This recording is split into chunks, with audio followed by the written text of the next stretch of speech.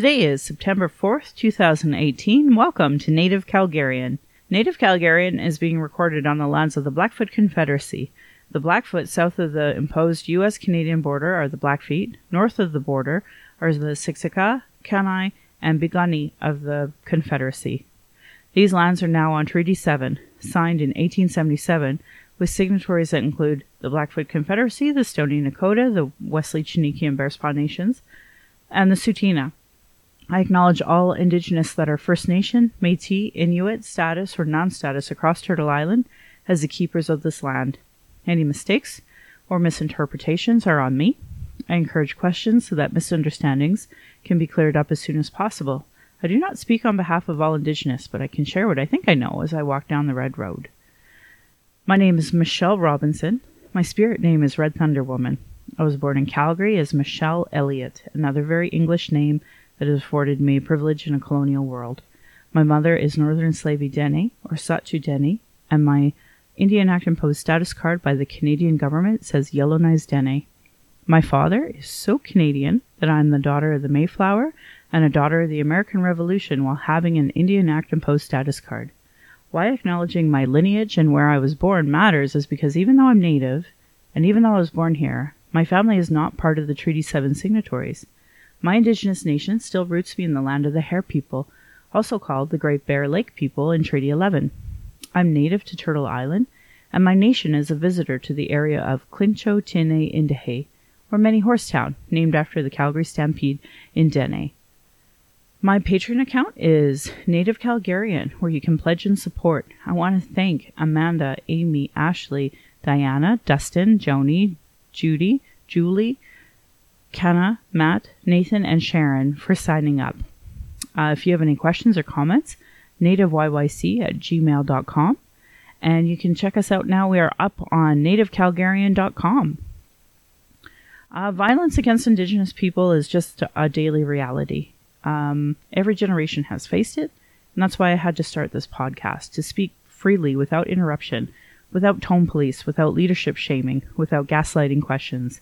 Many people don't want to hear Indigenous opinions, but sure want to tell us theirs by people who may not know anything about Indigenous and colonialism, racism, constant surveillance of Indigenous people, our protests, our vigils, our rights, people who are gatekeepers that survive off the status quo, or people who are really still in their trauma and deplete a lot of their resources. Internal and external racism is a daily reality for myself. I've sad I need a podcast in order to have those boundaries, but here we are. My hope is that one day my family, my daughter, will be proud in the future when trying to discuss these present day issues in a way that they'll understand down the road. I talk a lot about cultural safety, and it matters a lot to me because I think that people are completely unaware of the amount of privilege that they may hold on this. By not doing a land acknowledgement, I know already that it's not necessarily a culturally safe place. I've been to meetings where there's no facilitation, and I've been to meetings that don't acknowledge any diversity whatsoever. We have to remember that Alberta especially was created, in a very English-style way that purposely excluded French, that purposely excluded women, purposely excluded non-white people, and purposely didn't allow the sale of land. It was forced Christianity. So this is a very small demographic and narrow point of view that is the actual structural the structural foundation of Alberta, of Calgary, of Canada. This is when I talk about structural racism, this is what I'm talking about. And I think that there really needs to be an understanding of what that external racism is, and it's literally the structure and foundation of these lands. I talk about internalized racism as well, and that would be something that you may not be aware of, and that's when, say, a non-Indigenous person watches Indigenous people fight with Indigenous people. And, that's internalized racism. If you see that online, that's what that is. And as Indigenous people, we experience it frequently, whether we're in nonprofit, whether we're in government, all the levels of institutions have that structural racism, that internal racism, that external racism. So when I talk about cultural safety, I mean, I'm even talking about just the basics of males dominating conversations and not allowing females into the mix, not allowing Indigenous into the mix, not allowing anyone but their own opinions into that mix. And so I want to create boundaries of what a safer space for Indigenous to speak looks like. And, having those good intentions, that's not enough. You have to take action to make that change. You have to speak out against racism. You have to ask questions with those who have more understanding. So when I talk about speaking out against racism, if you're talking to a person that doesn't acknowledge racism, that's not the right person to speak to. There are many people that, because they're too afraid to talk about racism, won't. They'll deny it even. And again, that's part of that internalized racism component. So when you speak out against racism, there's not that many people brave enough to do it. And the reason for that is because the institution has always prevailed and not allowed room for that voice and for that conversation to happen. So when I say ask questions for those who are more understanding, these are people who acknowledge racism exists, because there's not a lot of people who will do that. Find allies of people who exist those circles and create a support system for those that you can advocate in a culturally safe way. Take responsibility for your own learning. Read, reflect, ask questions, but don't expect all of this learning to come from Indigenous people. We live in a time where you have pocket devices that you can Google. It's so quick. It's so easy. The answers are out there. And again, you don't go to, resources that deny racism as even a thing. That's not going to help you. Take time for self-reflection. Be aware of your own assumptions and biases. So, take some time. The things that you have learned about Indigenous people, take a step back and take steps to actively disrupt the stereotypes that you may have in your mind. Commit to lifelong learning. Be prepared to be uncomfortable. Understanding colonialism and the legacy of racism is ongoing and a difficult task. And this is incredibly important for the subjects that we're going to be having today. I want to thank heretohelp.bc.ca for that guideline of cultural safety and why people should care about it. So I talked a little bit about internalized racism, and that really is just supporting the dominant group. So, for example, you can be a woman and be in support of the dominant group. That's internalized sexism. Internalized racism is when you're really okay with the status quo of it being a white Christian colonial system that you're working within. If you accept those standards and are okay with erasing the history of Indigenous people or language or culture, that's what internalized racism is, when you're okay with that. And, I can say even within my own mind, when I talk about decolonizing, it's an ongoing thing. This weekend was Pride, and I can honestly say that even in my own mind, I have to decolonize a lot of my thinking around what healthy sexuality is. So there's 4 dimensions of systemic racism. There's the interpersonal, institutional, and cultural. I deal a lot with institutional because it's the base foundation of the racism we face. What is Internalized Racism? PDF by Donna Biven of racialequitytools.org. That was a really good resource.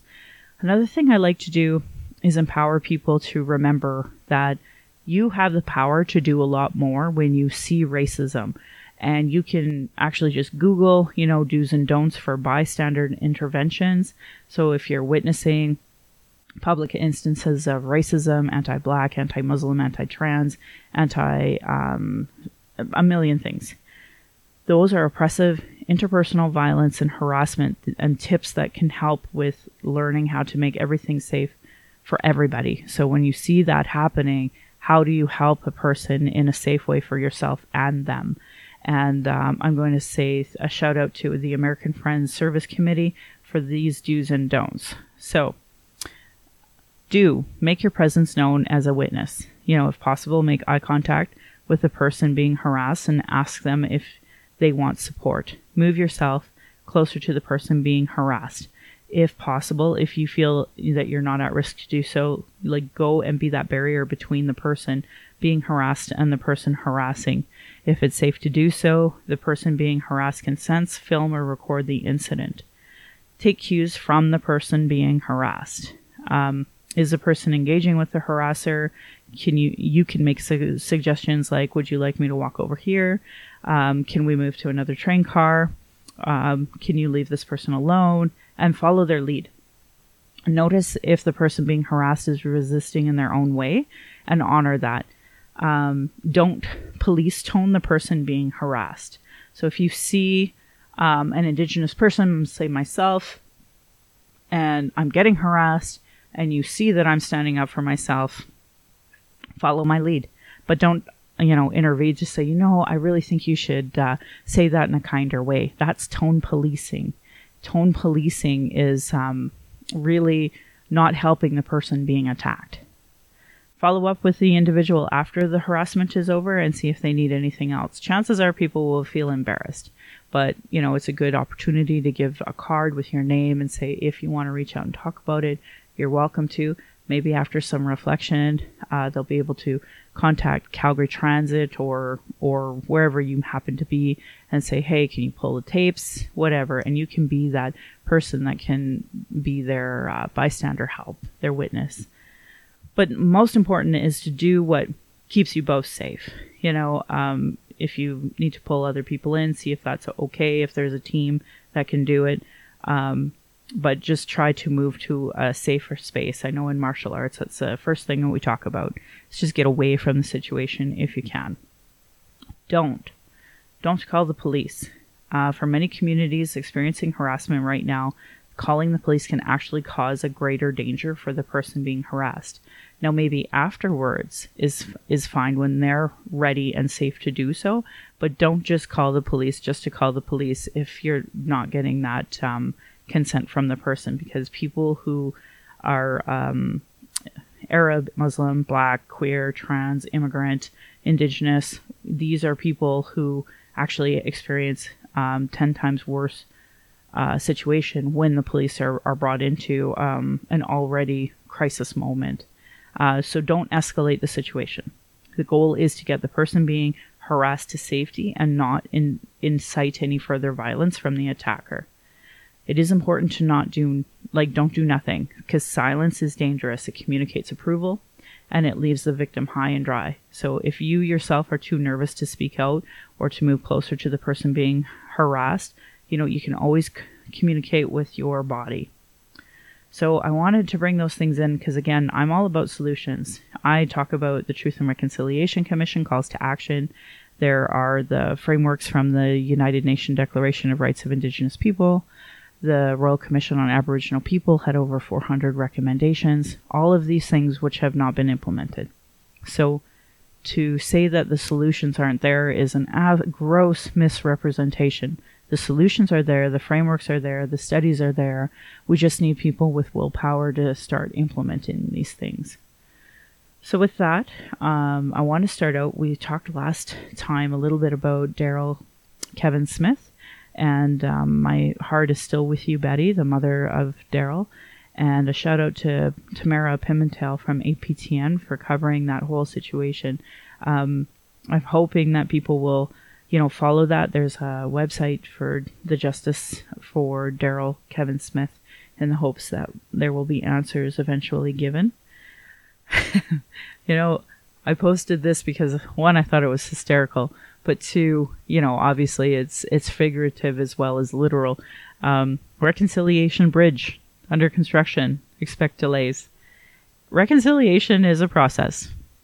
Here in Calgary, Langevin Bridge was just renamed to Reconciliation Bridge, and it literally is under construction. It's a one-way bridge anyway, but they're just trying to do regular maintenance on it. So I just find that sign hysterically funny because, we're literally living these times where people want to do reconciliation, but they don't know what that means. And I experience that in my book clubs every day, and I experience it online every single day, where people want to do better with these relationships, but we're not there yet. And when I say expect delays, it's because of some of the things that have happened this weekend. First, I want to give a shout out to Robert Jago he posted a really great article in the Globe and Mail, and it's titled, "It's Time to Take Consultation with First Nations Seriously." I'm going to just give you a small quote. "Consultation is the politics of concrete solutions that endure, that our peoples are never again asked to sacrifice their livelihoods and health so that non-natives can reap a benefit." And I think that's incredibly critical of what does consultation really look like, because I think we just recently had a Supreme Court appeal ruling on what this consultation is, and it actually, shockingly, I mean, a broken clock can be right twice a day. It actually ruled in favor of First Nations. So that was really great, a really great win for the nations that put up the money to take this to court. I know a lot of people, whether as individuals or as nations, really have to determine, do we have the financial means to be able to really fight for our rights? And that's a sad reality of Canada, where there's not that opportunity to always really advocate for your rights, knowing the financial consequences of doing that. So I want to give a shout out to the nations that fought that, because it is important that consultation means something. And it's interesting time, because Calgary, we had a Pride Parade is supposed to be about LGBTQ2 plus rights. It's supposed to be that framework of celebrating, all of the accomplishments that community has really worked hard to achieve and move forward with. And yet we show up at Pride, and, well, I guess first I'll just talk about Pride from my point of view. I first identify as an ally. I have family that's transgender. I have an auntie that's lesbian, and I have my daughter is exploring what pansexuality means. We have lots of, outside the binary that we've been taught through colonialism, that you're supposed to have a wife and you're supposed to have a husband, you're supposed to get married, and that's the way it's supposed to be. And the way the laws are structured are now based upon that. So again, that is that structural racism, structural sexism, and taught these things that were imposed on these lands very recently. Anyway, so we have this this parade every year, and this year I've been marching with Voices.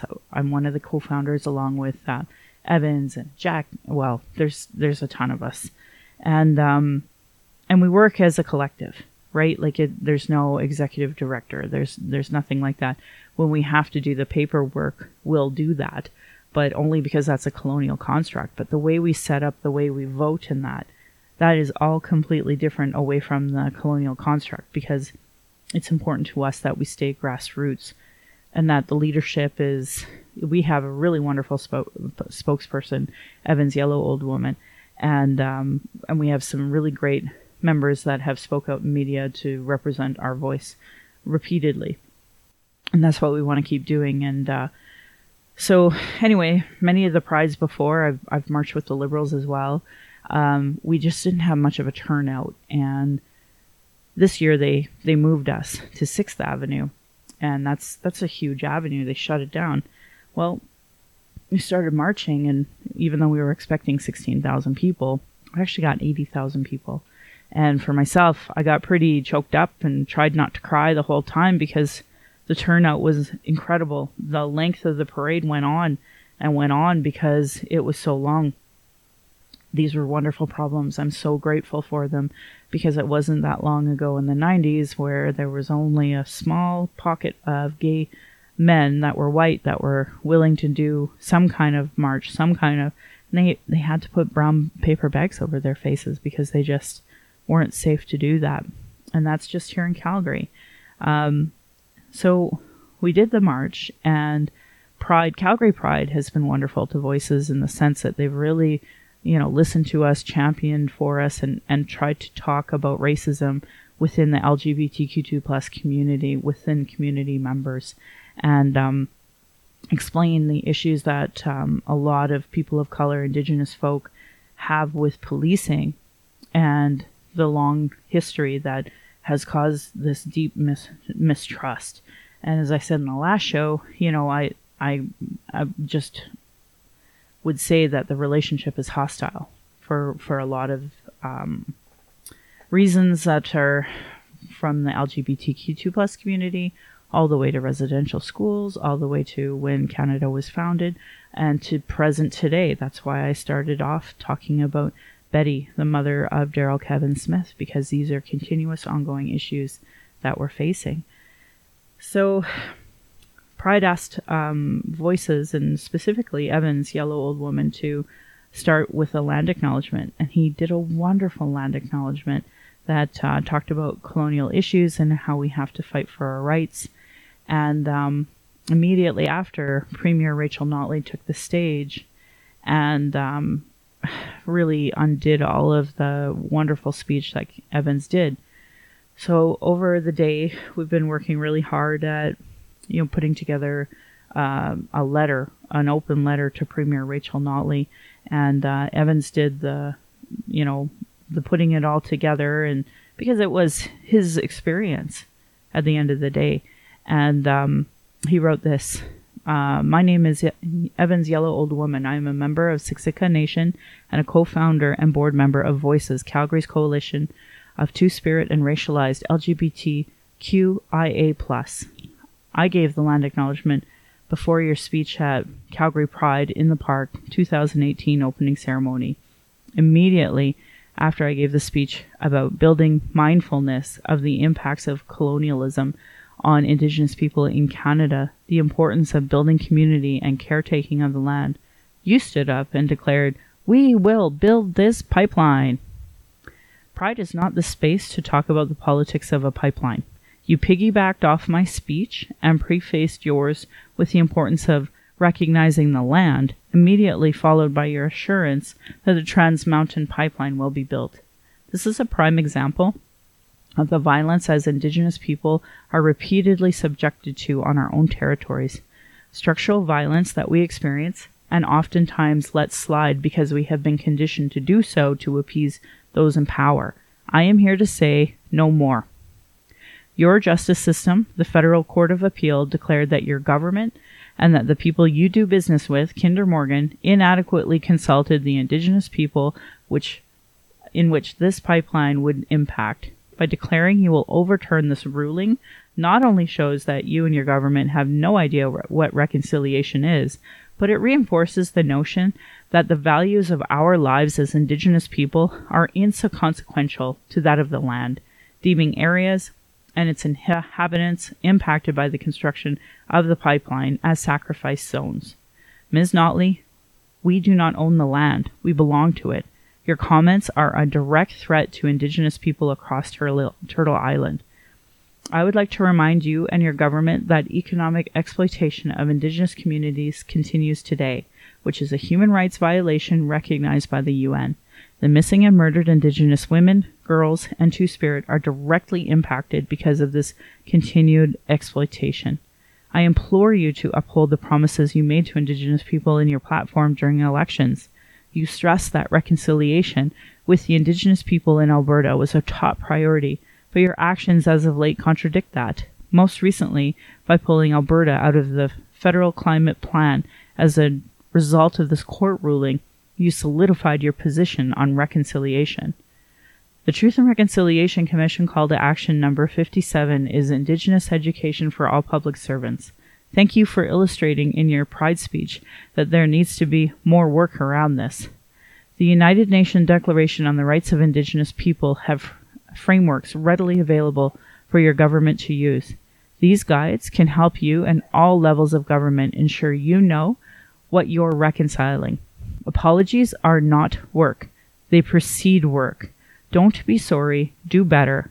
In the spirit of reconciliation, Evans Yellow Old Woman of Voices.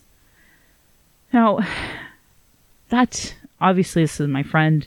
I'm a board member of Voices. I helped with some of the wording, especially about number 57. These things matter to me as much as they do every other Indigenous person who is deeply affected by this. But I want to emphasize as a straight woman to hear pipeline discussion at a pride event is so grossly wrong, let alone the concept of, respecting rule of law, respecting Indigenous rights. All of these things obviously did not matter. Honestly, if Jason Kenney would have said these things, I don't think anybody would have been surprised at all, because he comes from the government where they literally said missing and murdered Indigenous women, girls, and Two-Spirit aren't even on their radar. So I get that. But for somebody who claimed to care about reconciliation, this is contradictory. Completely contradictory, actually.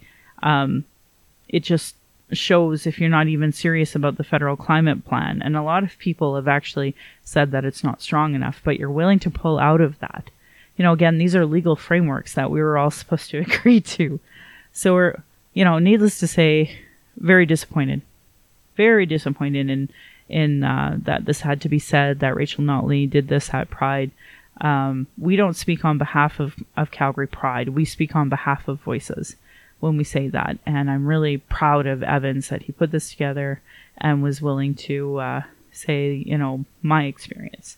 He was the one who did the land acknowledgement. And I just want to emphasize how divisive pipelines are in Calgary right now. I know I'm associated federally and I have a lot of provincial contacts, but at the end of the day, there's just still not that understanding of how big this issue of pipelines is here in Calgary, and how hard it is as Indigenous people to be speaking out against the governments, whether federally, provincially, municipally, because Nenshi was right there. He's been online on Twitter talking about the importance and the need for this pipeline, which, it's fine and dandy, except that, again, not respecting Indigenous people, not respecting our rights. So it was a real shame this had to happen during Pride, but it just shows that bigger picture of not really understanding Indigenous rights, Indigenous sovereignty, and claiming to care about reconciliation, but, not understanding land acknowledgement and such as well. There's so much conversation that still needs to happen, and by people who don't know anything about Indigenous issues. They need to start doing that work. So again, when I talk about earlier what that looks like, and emphasizing that people have to be doing their own research and it has to be ongoing, I'm not even seeing initiatives for our public servants to really be doing this work. I know that there was a blanket exercise that was happening, but they canceled it because they realized there was an association with the same organization and some of the anti-pipeline work that's being done. And that's the problem. It's not really anti-pipeline work as much as it is respecting Indigenous sovereignty. And because it's so polarized, there needs to be that understanding. We can have pipelines if we do it right.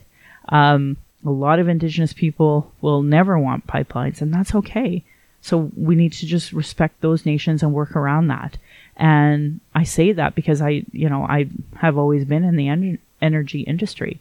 The small business that we had was completely dependent on supplies for that. I used to draft pipelines. That was my job. And for us to just force pipelines, this is like the basics of consent. So anyway, nobody was really having those conversations that we need to have about what consultation really is. So again, just that shout out to Robert Jago for trying to start that conversation of what does real reconciliation look like. And, Walking Eagle News and a few other satire sites kind of made some fun with that and been like, hey, is a text consultation? Because guess what? It's not. But it's fun to kind of poke fun at it when you're under so much pressure here in Calgary as an Indigenous person to just simply not exist. So anyway, let's move on. Let's not talk about that anymore. I want to talk about rich, crazy Asians because it's funny. I'm Native. Yes, I'm Native, but my stepmom is from Austria. My auntie is from China. But they both came here so young and early that they identify, of course, as Canadians and, have their status and such. But, it's that bigger picture of cultural acceptance, how you want to fit into Canada, but you don't really fit in the old country. And I think this is such a across Canada issue of what does fitting in even look like, because as Indigenous people off the res, we sometimes don't always fit in because we're not from the res, and people who do come from the res come into the cities and then they don't feel like they fit in, and there's so much conversation to have about what cultural inclusion and acceptance even looks like. So I went and I asked my auntie if she wanted to go see this movie because she's from China, and I thought maybe she would appreciate it most. And of course, she brought her mom. So, we had a wonderful time. I brought them out to East Calgary here, where we have a new facility, and they have like reclining leather seats that are fantastic. And they said it was worth the drive coming out. So that alone was good enough, let alone the movie itself. It was a really, really sweet movie. I know they build it as a comedy, but there actually isn't a lot of laughing at it. It is I cried quite a bit here and there because it's about acceptance, cultural acceptance, and that bigger acceptance of being accepted into a family. Those are tough conversations, especially if you've lived through them. So yeah, I definitely related to this in so many different ways, and I just absolutely loved it. So I heard, oh, it's not really appropriate for kids, and I think, well, I know that I'm going to be taking a little one here as soon as I can, because I know that she'll like it so much. Anyway, we also had our first day of school today, so today's a big day because it's hard for moms because our babies are getting bigger and they're not babies anymore, and that's hard. But I'm really happy for all the kids and all the teachers and people who are in the schooling system who have to do that work, and it's the start of a new year. So, that's where my heart is definitely.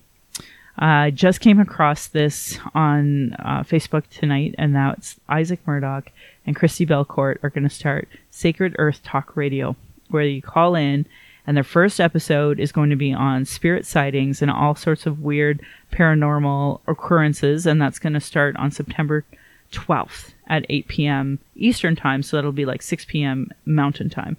And their call-in number will be 657-383-0048. And I know my family is going to absolutely be following that because I just adore Christy Belcourt and Isaac Murdoch. I think they already do so many amazing teachings on Facebook, and I've been lucky enough to meet Christy Belcourt through Walking with Our Sisters. And that, I think, has brought many Indigenous people all across Turtle Island to meet there's a whole group of committee members at the national level, and just a great opportunity to talk about that collective issue nationally, but in a more Indigenous-led way. And, Christy, she's worked with elders on that project, so it's been incredible being a part of that, even in just a small way. I was campaigning when it really got started, so we had a Calgary committee that I came in way late on, and they did some amazing work of fundraising and that. So big shout out to them for their work that they did.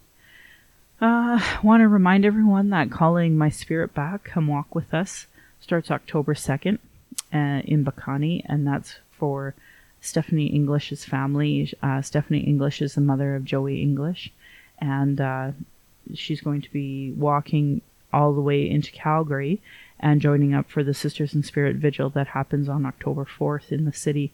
So if you're listening nationally, go to your Sisters in Spirit Vigils that are closest to you. If you don't see one, then please start one.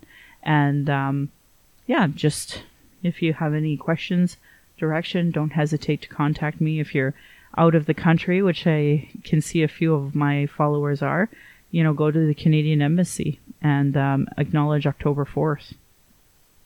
So with that, I want to say thank you to my ancestors, my granny, my mom, of what real strength looks like through her example. I want to thank my dad for teaching me to be blunt and strong, my stepmom for showing me what proud culture is through her Austrian family and the roots, and stepping up and teaching me to be a proud Calgarian. It's through you that I'm a second generation Calgarian. Proud to be so. And thank my husband Darcy for producing and editing this show, on top of being my husband, my childhood friend, father of our child, and support down my journey of the Red Road, just witnessing the decades of racism and sexism I've experienced. It's been really great when I gaslight myself. And and then to our child who are blessed to learn from daily and honored that she chose us. You give me daily accountability to be a better, stronger person, and I'm grateful.